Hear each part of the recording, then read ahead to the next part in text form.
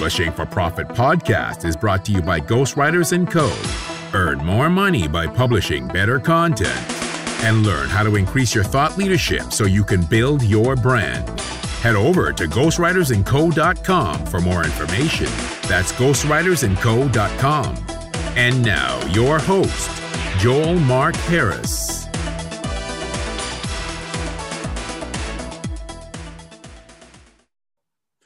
Hello and welcome to the Publishing for Profit podcast. This is your host, Joel Mark Harris. Today we interview Andre Gress, who is the author of a book called Boone and Jack, or Jacques if you're French.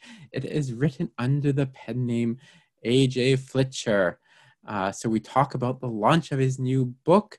We talk about his inspiration, creativity, and how he became a writer in the first place. It's a very wide-ranging conversation. We talk a lot about different subjects, and you will definitely enjoy this one. So without further ado, here is Andre. Hi, Andre. Welcome to the show. Hi.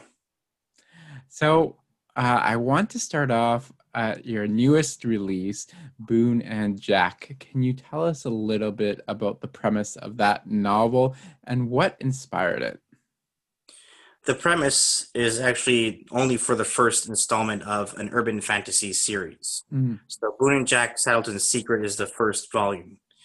And essentially, it's about two boys in a small urban town that uncover a hidden part of that town's history.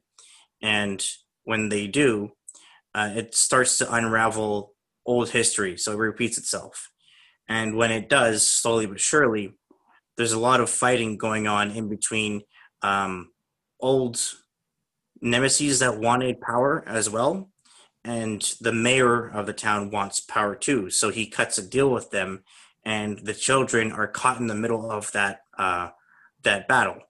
So as the series goes on, the children are always in the middle of this absolute power corrupts absolutely kind of threshold.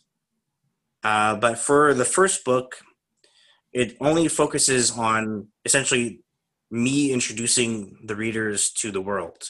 There's not a lot of time to kind of sit and get to know the characters. They just have to kind of go through this whole, kind of controlled chaos. Gotcha. And so what inspired that novel? Honestly, Stephen King novels, especially It. When I read It, and I had to read that for one of my last creative writing courses for my bachelor degree, and I read that in 7 weeks. And people thought I was insane to read 1,100 pages in that short amount of time. But what Stephen King does that has always inspired me to be a writer is the way he uses tedious detail to really engage the audience, that it doesn't really bore you. Not a lot of writers can do that, where if you write that many pages, usually for the first 300 pages, you might get bored. But he has a way of making everything count, and that's what I tried to do with my writing. Cool. And for this novel, you wrote under a pen name. Can you tell us why you chose that route?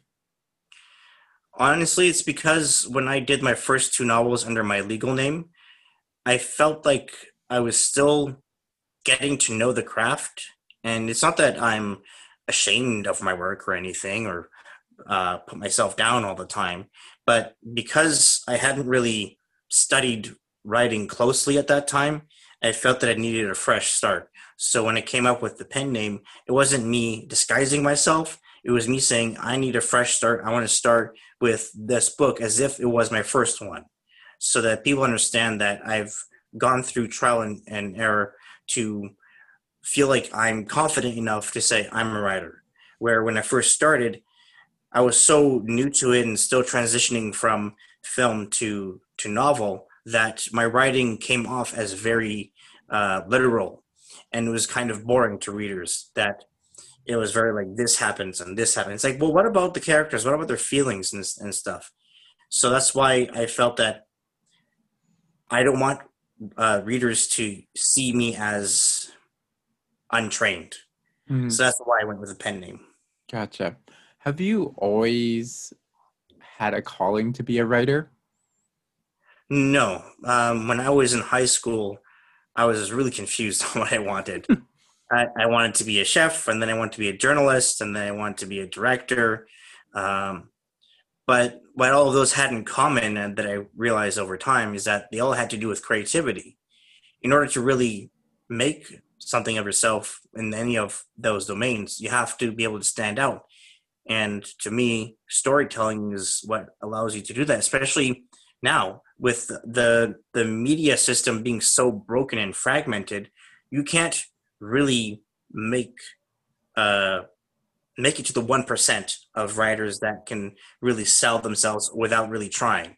And in order to achieve that, you have to already establish yourself in terms of your target audience. No traditional publisher is going to make a contract with you if you have no uh, marketable presence.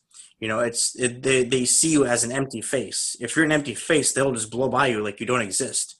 And that's what I'm trying to do here. That's why when I took my business of writing class and we learned about all the different lanes you can start with, self-publishing made the most sense to me because it's a lot of work, which means that you get to control how you come off to people. What is your target audience? So what kind of writer do you want to be? What is your why as an artist?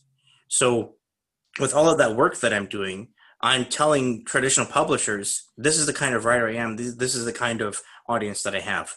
Does this make sense to you? Is this something you would buy into? Because in the end, they want to make money, and I'll get like a small percentage of whatever they make in sales. So I have to really be able to have high numbers. And I can't do that if I don't, establish some kind of clarity. You mentioned having a why.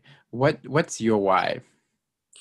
When I say what is your why, that's a question that my teachers always asked me, or ask all students. And what's really important about that question for any beginning writer is understanding your purpose as a writer, understanding why you want to do this. What is it you want to say to people? Not as a writer, but as a person. In the end, you're a human being. You're not just some book reader. You're not reading a story to people. You're telling part of who you are and part of your world. So my why is that I want to inspire hope to people, to understand how to test the human spirit. And it's not about going through chaos all the time.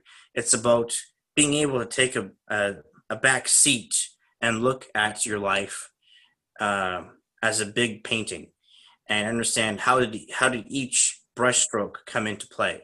What is this moment in your life, or that moment, or what is your life really? And when people are what I call shoulder shruggers, which means that they're very kind of complacent about their life and they say they're fine, but to me they're not. And because they never really, went after anything. And I always, not to be mean, but I don't like toxic energy in my life. So if I have that kind of energy around me of uncertain mentality, I can't have that. So when I write and I think about what is my why, I think about how did I respond to certain things in my life? Who did I listen to? That's really the big thing, is who are you going to listen to, yourself or other people? And these two characters, Boone and Jack, that's basically what they're doing for the whole series, is that they have all these adults around them, but they're not really giving them any guidance. So they have to figure everything for themselves. And to me, that's where you get the true answer to whatever hurdle you're going through. You can ask people for advice, whether it's a parent or a friend or a loved one, but in the end, you're the one that's going to answer that question. So that's what my stories really tell, is how do you answer to a situation? So, yeah, that's my why. I think that's super powerful, especially in the times that we're going through right now with COVID, and it's very easy to fall in and listen to all that toxic messages out there, and I feel like people are more divided now than they ever have been, at least in my lifetime. And so I think that's a super powerful message. I don't know if you want to comment on that, at all, but well, I'd like to, yeah. Yeah. For every book that I write, I have to do research, and it's not to get some kind of like something I don't know correctly. Every author does that. Like, let's say you don't know anything about politics, but you have a politician in your book, and you research that and you talk to people. Me, it's more I research people. So for the first book, I researched foster children, because Jack, or Jacques, because it's spelled the French way, he's a kid that was fostered into a rich British family. So I interviewed 2 people that were foster children and asked them about their experience and what it was like being in the system and being in the family. And sometimes it was positive and sometimes it was negative. So you're asking about COVID, right? Mm. Well, for COVID, what this book really does in terms of the world we're in now, it really comes down to how much free time do you have and what happens to your brain during that free time. Because for me, I think it was 2 years ago, I was off work for 1.5 years because of an ankle injury. And because of that, I had a lot of time to think. I couldn't go anywhere. I was literally on the couch. I'm like, what am I supposed to do? I don't have any money. So because of that kind of like cornered feeling and feeling like you can't do anything, it really forced me to rewire my brain and ask myself, what do I want to do with my life? What have I been doing? Have I been staying in one spot? Is this what I've been doing? Have I put myself in a bubble that I just couldn't see? And that's what it feels like for a lot of people that aren't working, is, you're stuck in your house all day and you're kind of just going insane because you're used to keeping yourself busy. So your brain has now so much time to think that it kind of drives itself insane. When this is going to be a bit dark, but when I've heard about people taking their own lives because of COVID, because they just couldn't handle it, it really hurt, because it shows that people are so used to being preoccupied mentally, whether it's through filling your head with garbage shows on television or Netflix, or just your lifestyle or whatever, to have a break from that and really do some self-reflection. It really forces you to evaluate yourself. But I do that every day, whether it is COVID or not.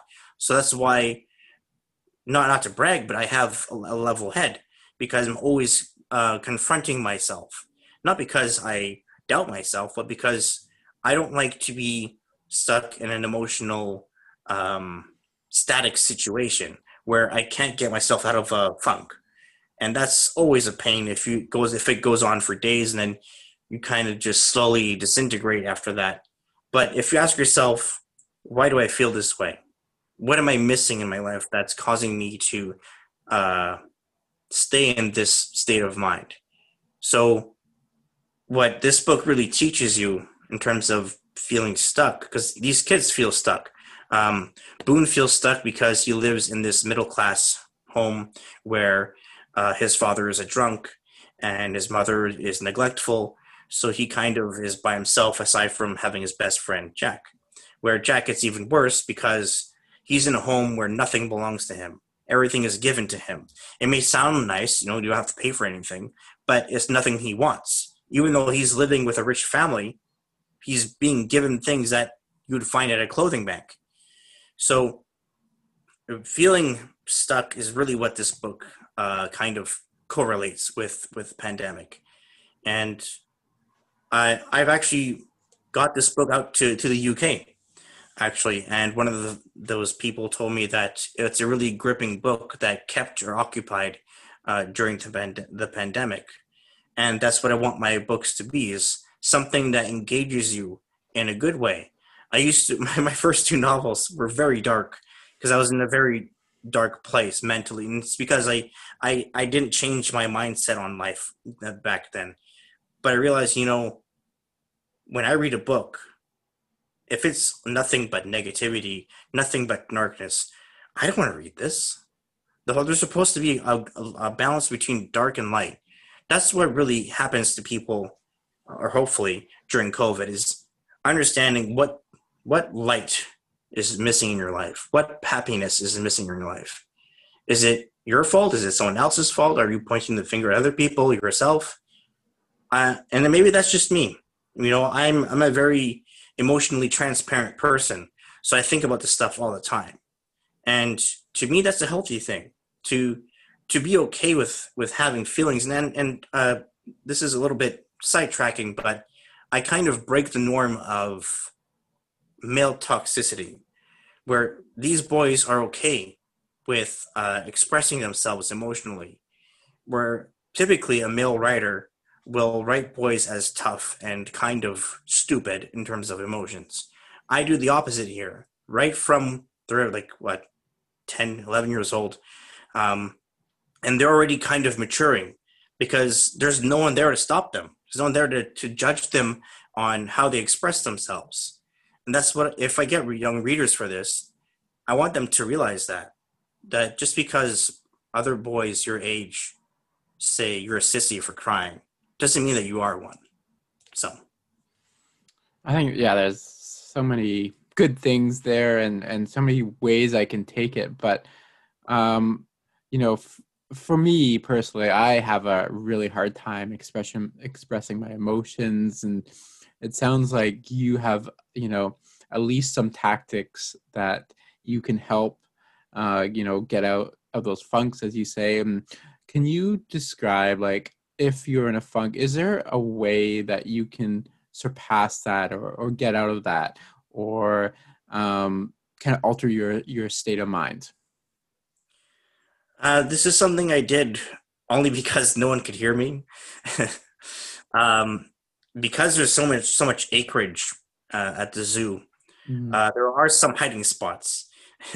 So when I was first trying to uncork myself emotionally, I would go all the way in the back somewhere and I would just scream my head off until it hurt. And then I felt better. But it wasn't like an end all be all. It was just me holding on to something for too long and I had to just get it out. And since then, slowly but surely, I was able to be okay with anything that would be considered sensitive, where people look at you like, can you calm down? It's like, no, I have to get this out now so I can be calm later.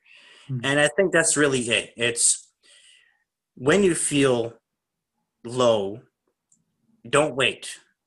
Don't wait to ask someone for help. But at the same time, don't be afraid to ask for it.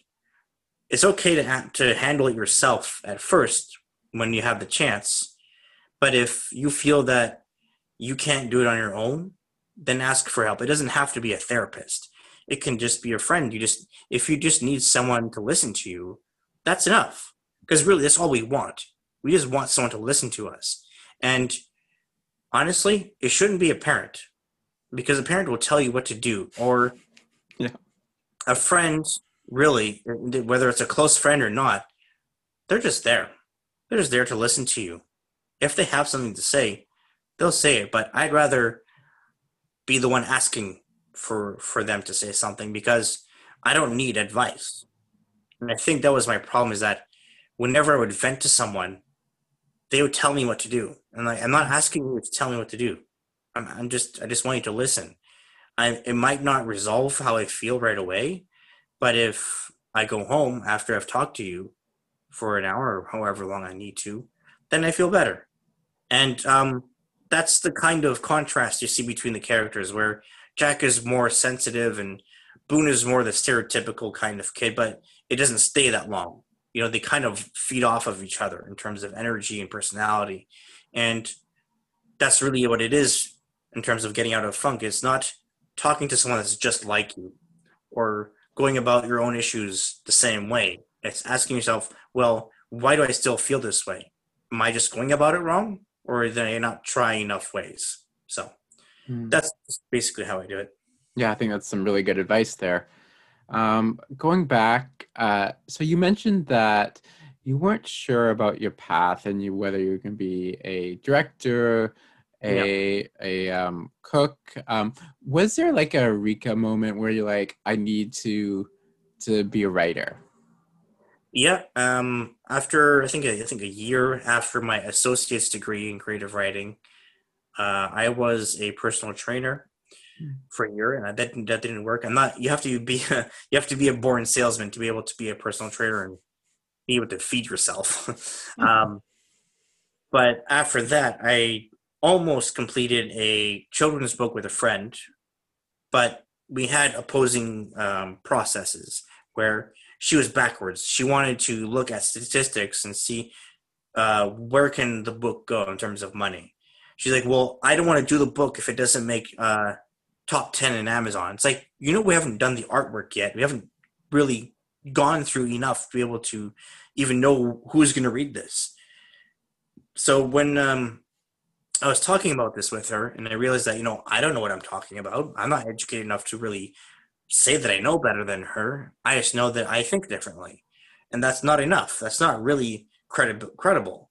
I wanted to be credible. That's why I went back to school. And the reason why I was inspired to go back to school is because I realized that, when her and I were putting this together, we were coming up with a message. It wasn't just some fun kids book. We actually had a meaning behind it. And when I realized that we're trying to say something, I wanted to say something for myself. So that's why I went back to school at Kwantlen Polytechnic University. And I was really hoping they had a master's program, but they don't. Not many universities have one. I did apply to the master's for UBC, but when they told me that there's no guarantee of work after, I was like, I don't want to spend $30,000 of tuition money with no guarantee. That's insane. But that's really what reignited my flame. But it's been a tough time since then, because I think 2 years before that, 5 years ago, my mom passed away. And this is going to sound a bit rushed, but 4 days after she passed away, that's when I went to do a fast track program to be a personal trainer. And maybe it was her passing, but since then, I was always searching for some kind of incentive to get back into writing. But when I realized that, it shouldn't take a loved one's passing for you to do something with your life. That always drove me nuts when I see these like inspirational stories of people that got their life together after someone passed away. It's like, well, why didn't you do that before? Why did it take a tragedy for you to do something? And I didn't want that to be the reason why I became a writer, or wanted to. That's not, how can I put this? It's not concrete enough to be a reason. It has to be your reason, not because of something that happened to you. But what does being an artist, not a writer, what does being an artist mean to you? Because in the end, you're not just being a storyteller, you're using some kind of art form to say something about yourself because it means something to you. It's not just you hoping someone will like what you have to offer, but that through your work, you will have made a connection with someone. And that's the other part of my why as a writer, is I want to connect with people. I want people to feel like they can connect with something, even if it's just one scene. If there's like a B character that is going through a situation that relates to someone that's reading the book, I've won. Even if they can't relate to the main characters, that's okay. They don't have to. Someone could be reading a Harry Potter novel and could connect with someone that's not really the main focus. And that's good. That means a writer did their job. The whole point of writing is for a reader to be like, oh, that's awesome. I like that. So, yeah. Can you tell us a little bit about the children's story and what the message behind the story was? If I remember, it's about, or loosely based on, Amelia Earhart, the first. She's the first female airplane flyer, right? Pilot, yeah. Pilot, yeah. It was something like that. We took this. It was one of the creatures. It was one of those. I wish I remember this. It's kind of embarrassing. It was kind of like a flying squirrel, It was one of those like webbed creatures. Anyway, it was something like that where we took this kind of strong female character and then made it kind of kiddie kind of thing, and we had these other characters that helped her along the way. So it's kind of like a point A to point B of us doing all this research about this person in real life, and then kind of translating that into the book. And I think the message was not about the female female is the future. I'm sorry for laughing, but I always found that kind of it should be humans is the future, the whole equality thing. But that wasn't the message. It was just the whole perseverance thing. That was really it. And I think that's the main subject that really kind of really engaged me to keep writing. So perseverance, that was really the focus. And can you tell us a little bit about the research that you do for your books? So I never did research actually before I did this series. I always just went by whatever came into my head, and that's okay. I mean, that's what I'm doing for the third installment, but I still focus on structure and everything. But when it comes to research, it's not just about textbook material, but people as well, because in the end, that's who is going to be in your book. So, like I said, I researched basically the basic Canadian system of fostering, and then I interviewed one of my friend's father, and then I think that's the only research I did. Sorry, I researched classism in England and Cockney slang. Yeah. What did you find? Do you have any good expressions that you can use? No. I mean, there's the insults like twat and blind, the typical ones that everyone knows. They have this way of saying anyway. Instead of anyway, they say any road up. Oh, interesting. And even my editor is like, what does this mean? I'm like, and then like when you hear about like taking the piss, I thought that was funny too. But it was really me just making sure I'm not taking it lightly. It's not just saying, I know what this means. It's me making sure it's accurate so that if someone from London were to read it, they would understand what that slang means. I didn't want to just do some quick Google search and then just slap it in. I made that mistake with one of the first two books where I researched Russian, and one of my Russian friends is like, this is wrong, right? I'm like, what? So that's why research is important, and making sure you understand the credibility of the source. And actually, I really learned that a year ago. I did one semester for library information technology. And when I did that, they really taught me about like the importance of what's in the catalog of that database. Because if there's nothing that's peer reviewed or written by someone with credibility, there's no understanding how credible is that source. Google is a one keyword search database, so it's really random. There's no telling how credible that source is. What, Google is not credible? What? For the second book that's going to be out in October, I researched autism. I already had an autism. Sorry, no one. They don't like when you say autistic and then person first. Sorry, it's person first and then a disability. So there is a child with autism in the first book. So when I did that, he was kind of a quiet character. I didn't do much research for the first one. He was just kind of helping the characters along and their character arc. But in the second book, he becomes not the focus, but the kind of the end goal for the characters to find him. So I researched autism. I even followed groups on Facebook, and I interviewed a parent that has a children actually with autism, and I just wanted to understand first off the physical limitations, the cognitive limitations, and what she essentially said is that it's not that they're different or that they have limitations, is that they have a different operating system in their brain.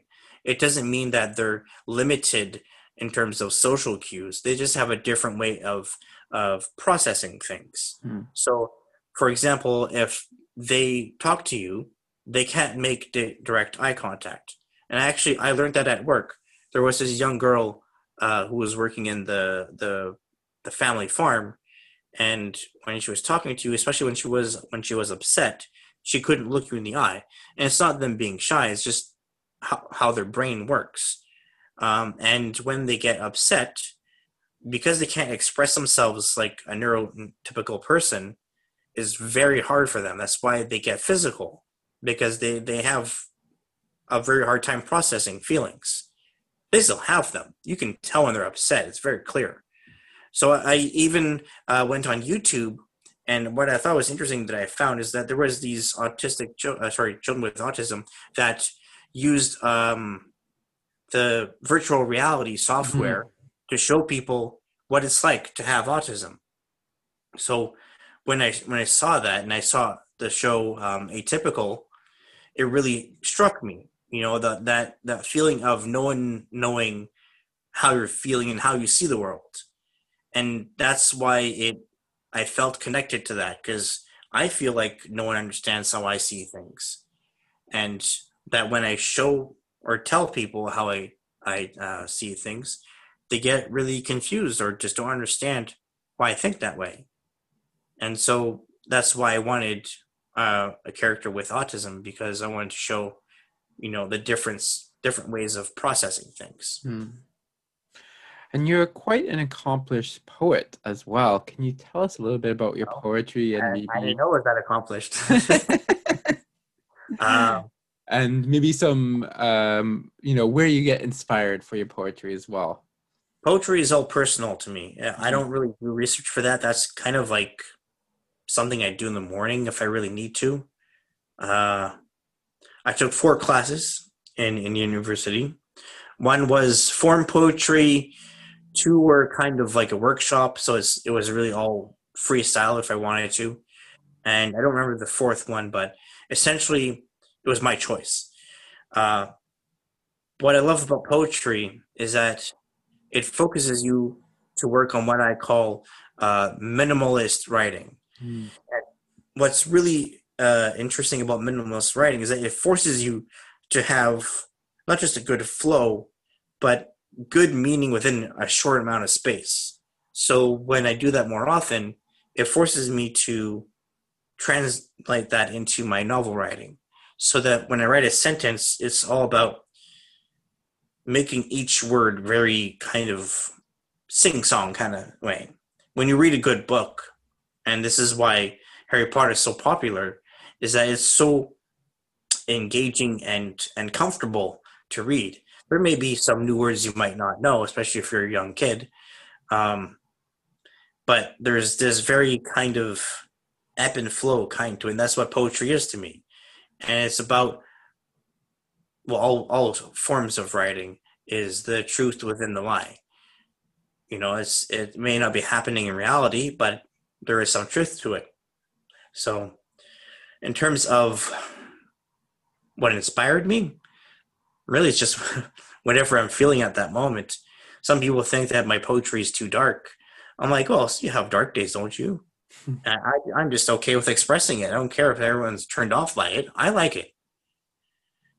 There's a poem I wrote called Boil, and people thought that was extreme.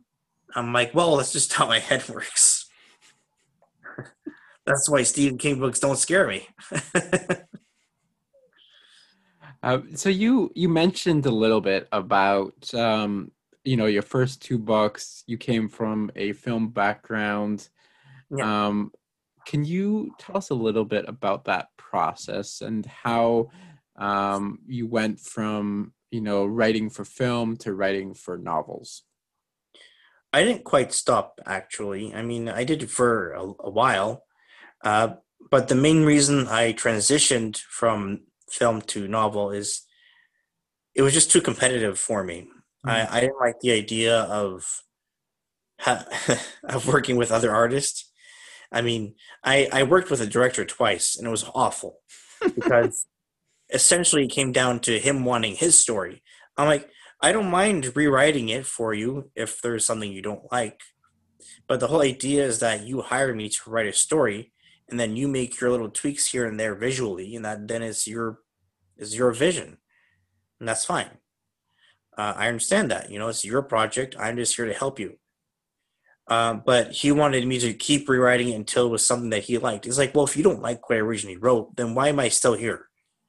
So really, it's a patience thing. That's the thing about screenwriting or the film industry, really, is that if you don't know anybody, don't bother.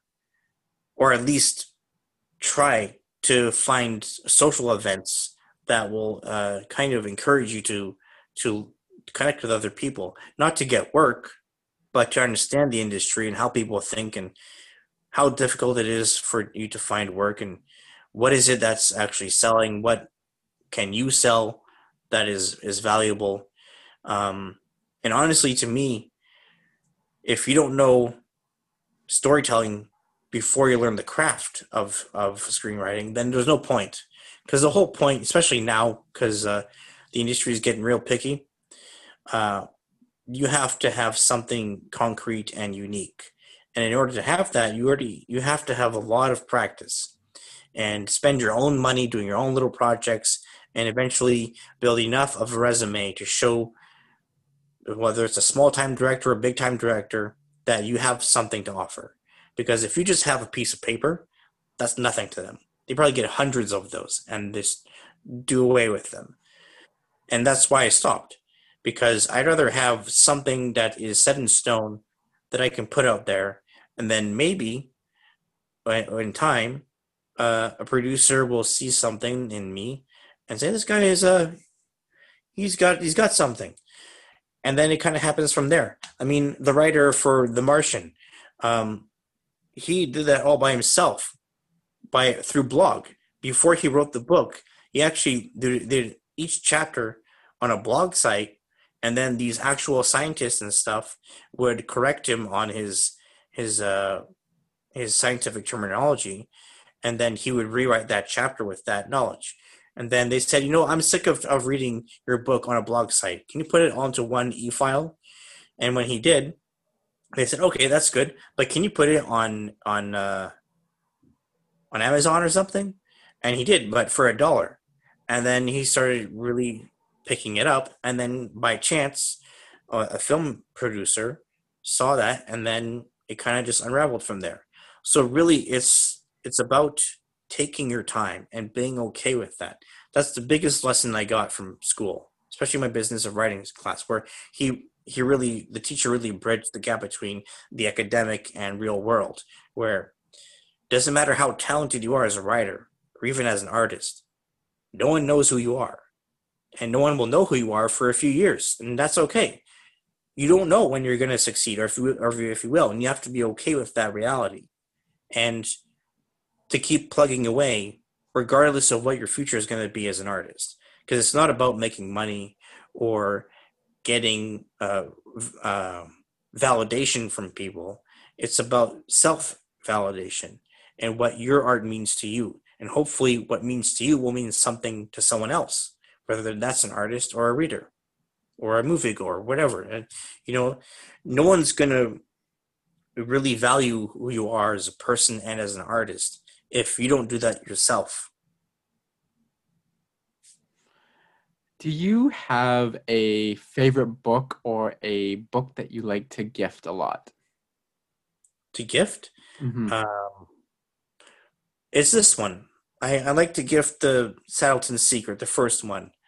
For example, actually, just before we started talking, I saw for Indigo Langley there is one copy left, and I was excited about that. So I did a little contest on my Facebook page, and I said, whoever buys the last copy and show me a picture of you buying it in the store, I will give you a free copy of the next book and sign both. So to me, it's one or two. to me, gifting 1 or 2 copies of a book is enough. You can't just give your money away, but you have to give a little bit of incentive to get people excited. People like free stuff. So I'll do that. If I do a book launch, I don't do free copies unless I really feel that it's important to do, or if it's a big crowd, and it hasn't happened yet, but if I get a big crowd, maybe I'll do like a raffle or something, and there'll be like a gift card or something like that. Because when you do a book launch, it's not just about you saying, here's my book. It's more like, this is who I am. Let's have some fun. Right? You can't be very literal about everything. Mm-hmm. That's boring. So you have to kind of create some excitement, right? So that's my process. Awesome. Well, let's cap it off there, Andre.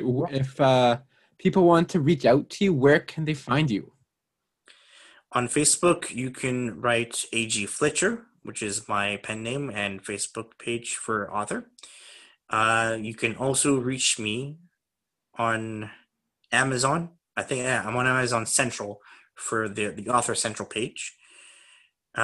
If you do reach me on my Facebook page, you can ask me for my email if you had a personal question. I am also on Instagram at Great Coffee Equals Focus. Everyone loves that one. That's a great handle. Yeah. And that's it. That's it for reaching. Perfect. Well, Andre, thank you so much for being on the show and for taking the time to talk to me today. Have a good day. Thanks for having me. Thank you for listening to Publishing for Profit. Please like and subscribe on iTunes, Spotify, or wherever you get your podcasts.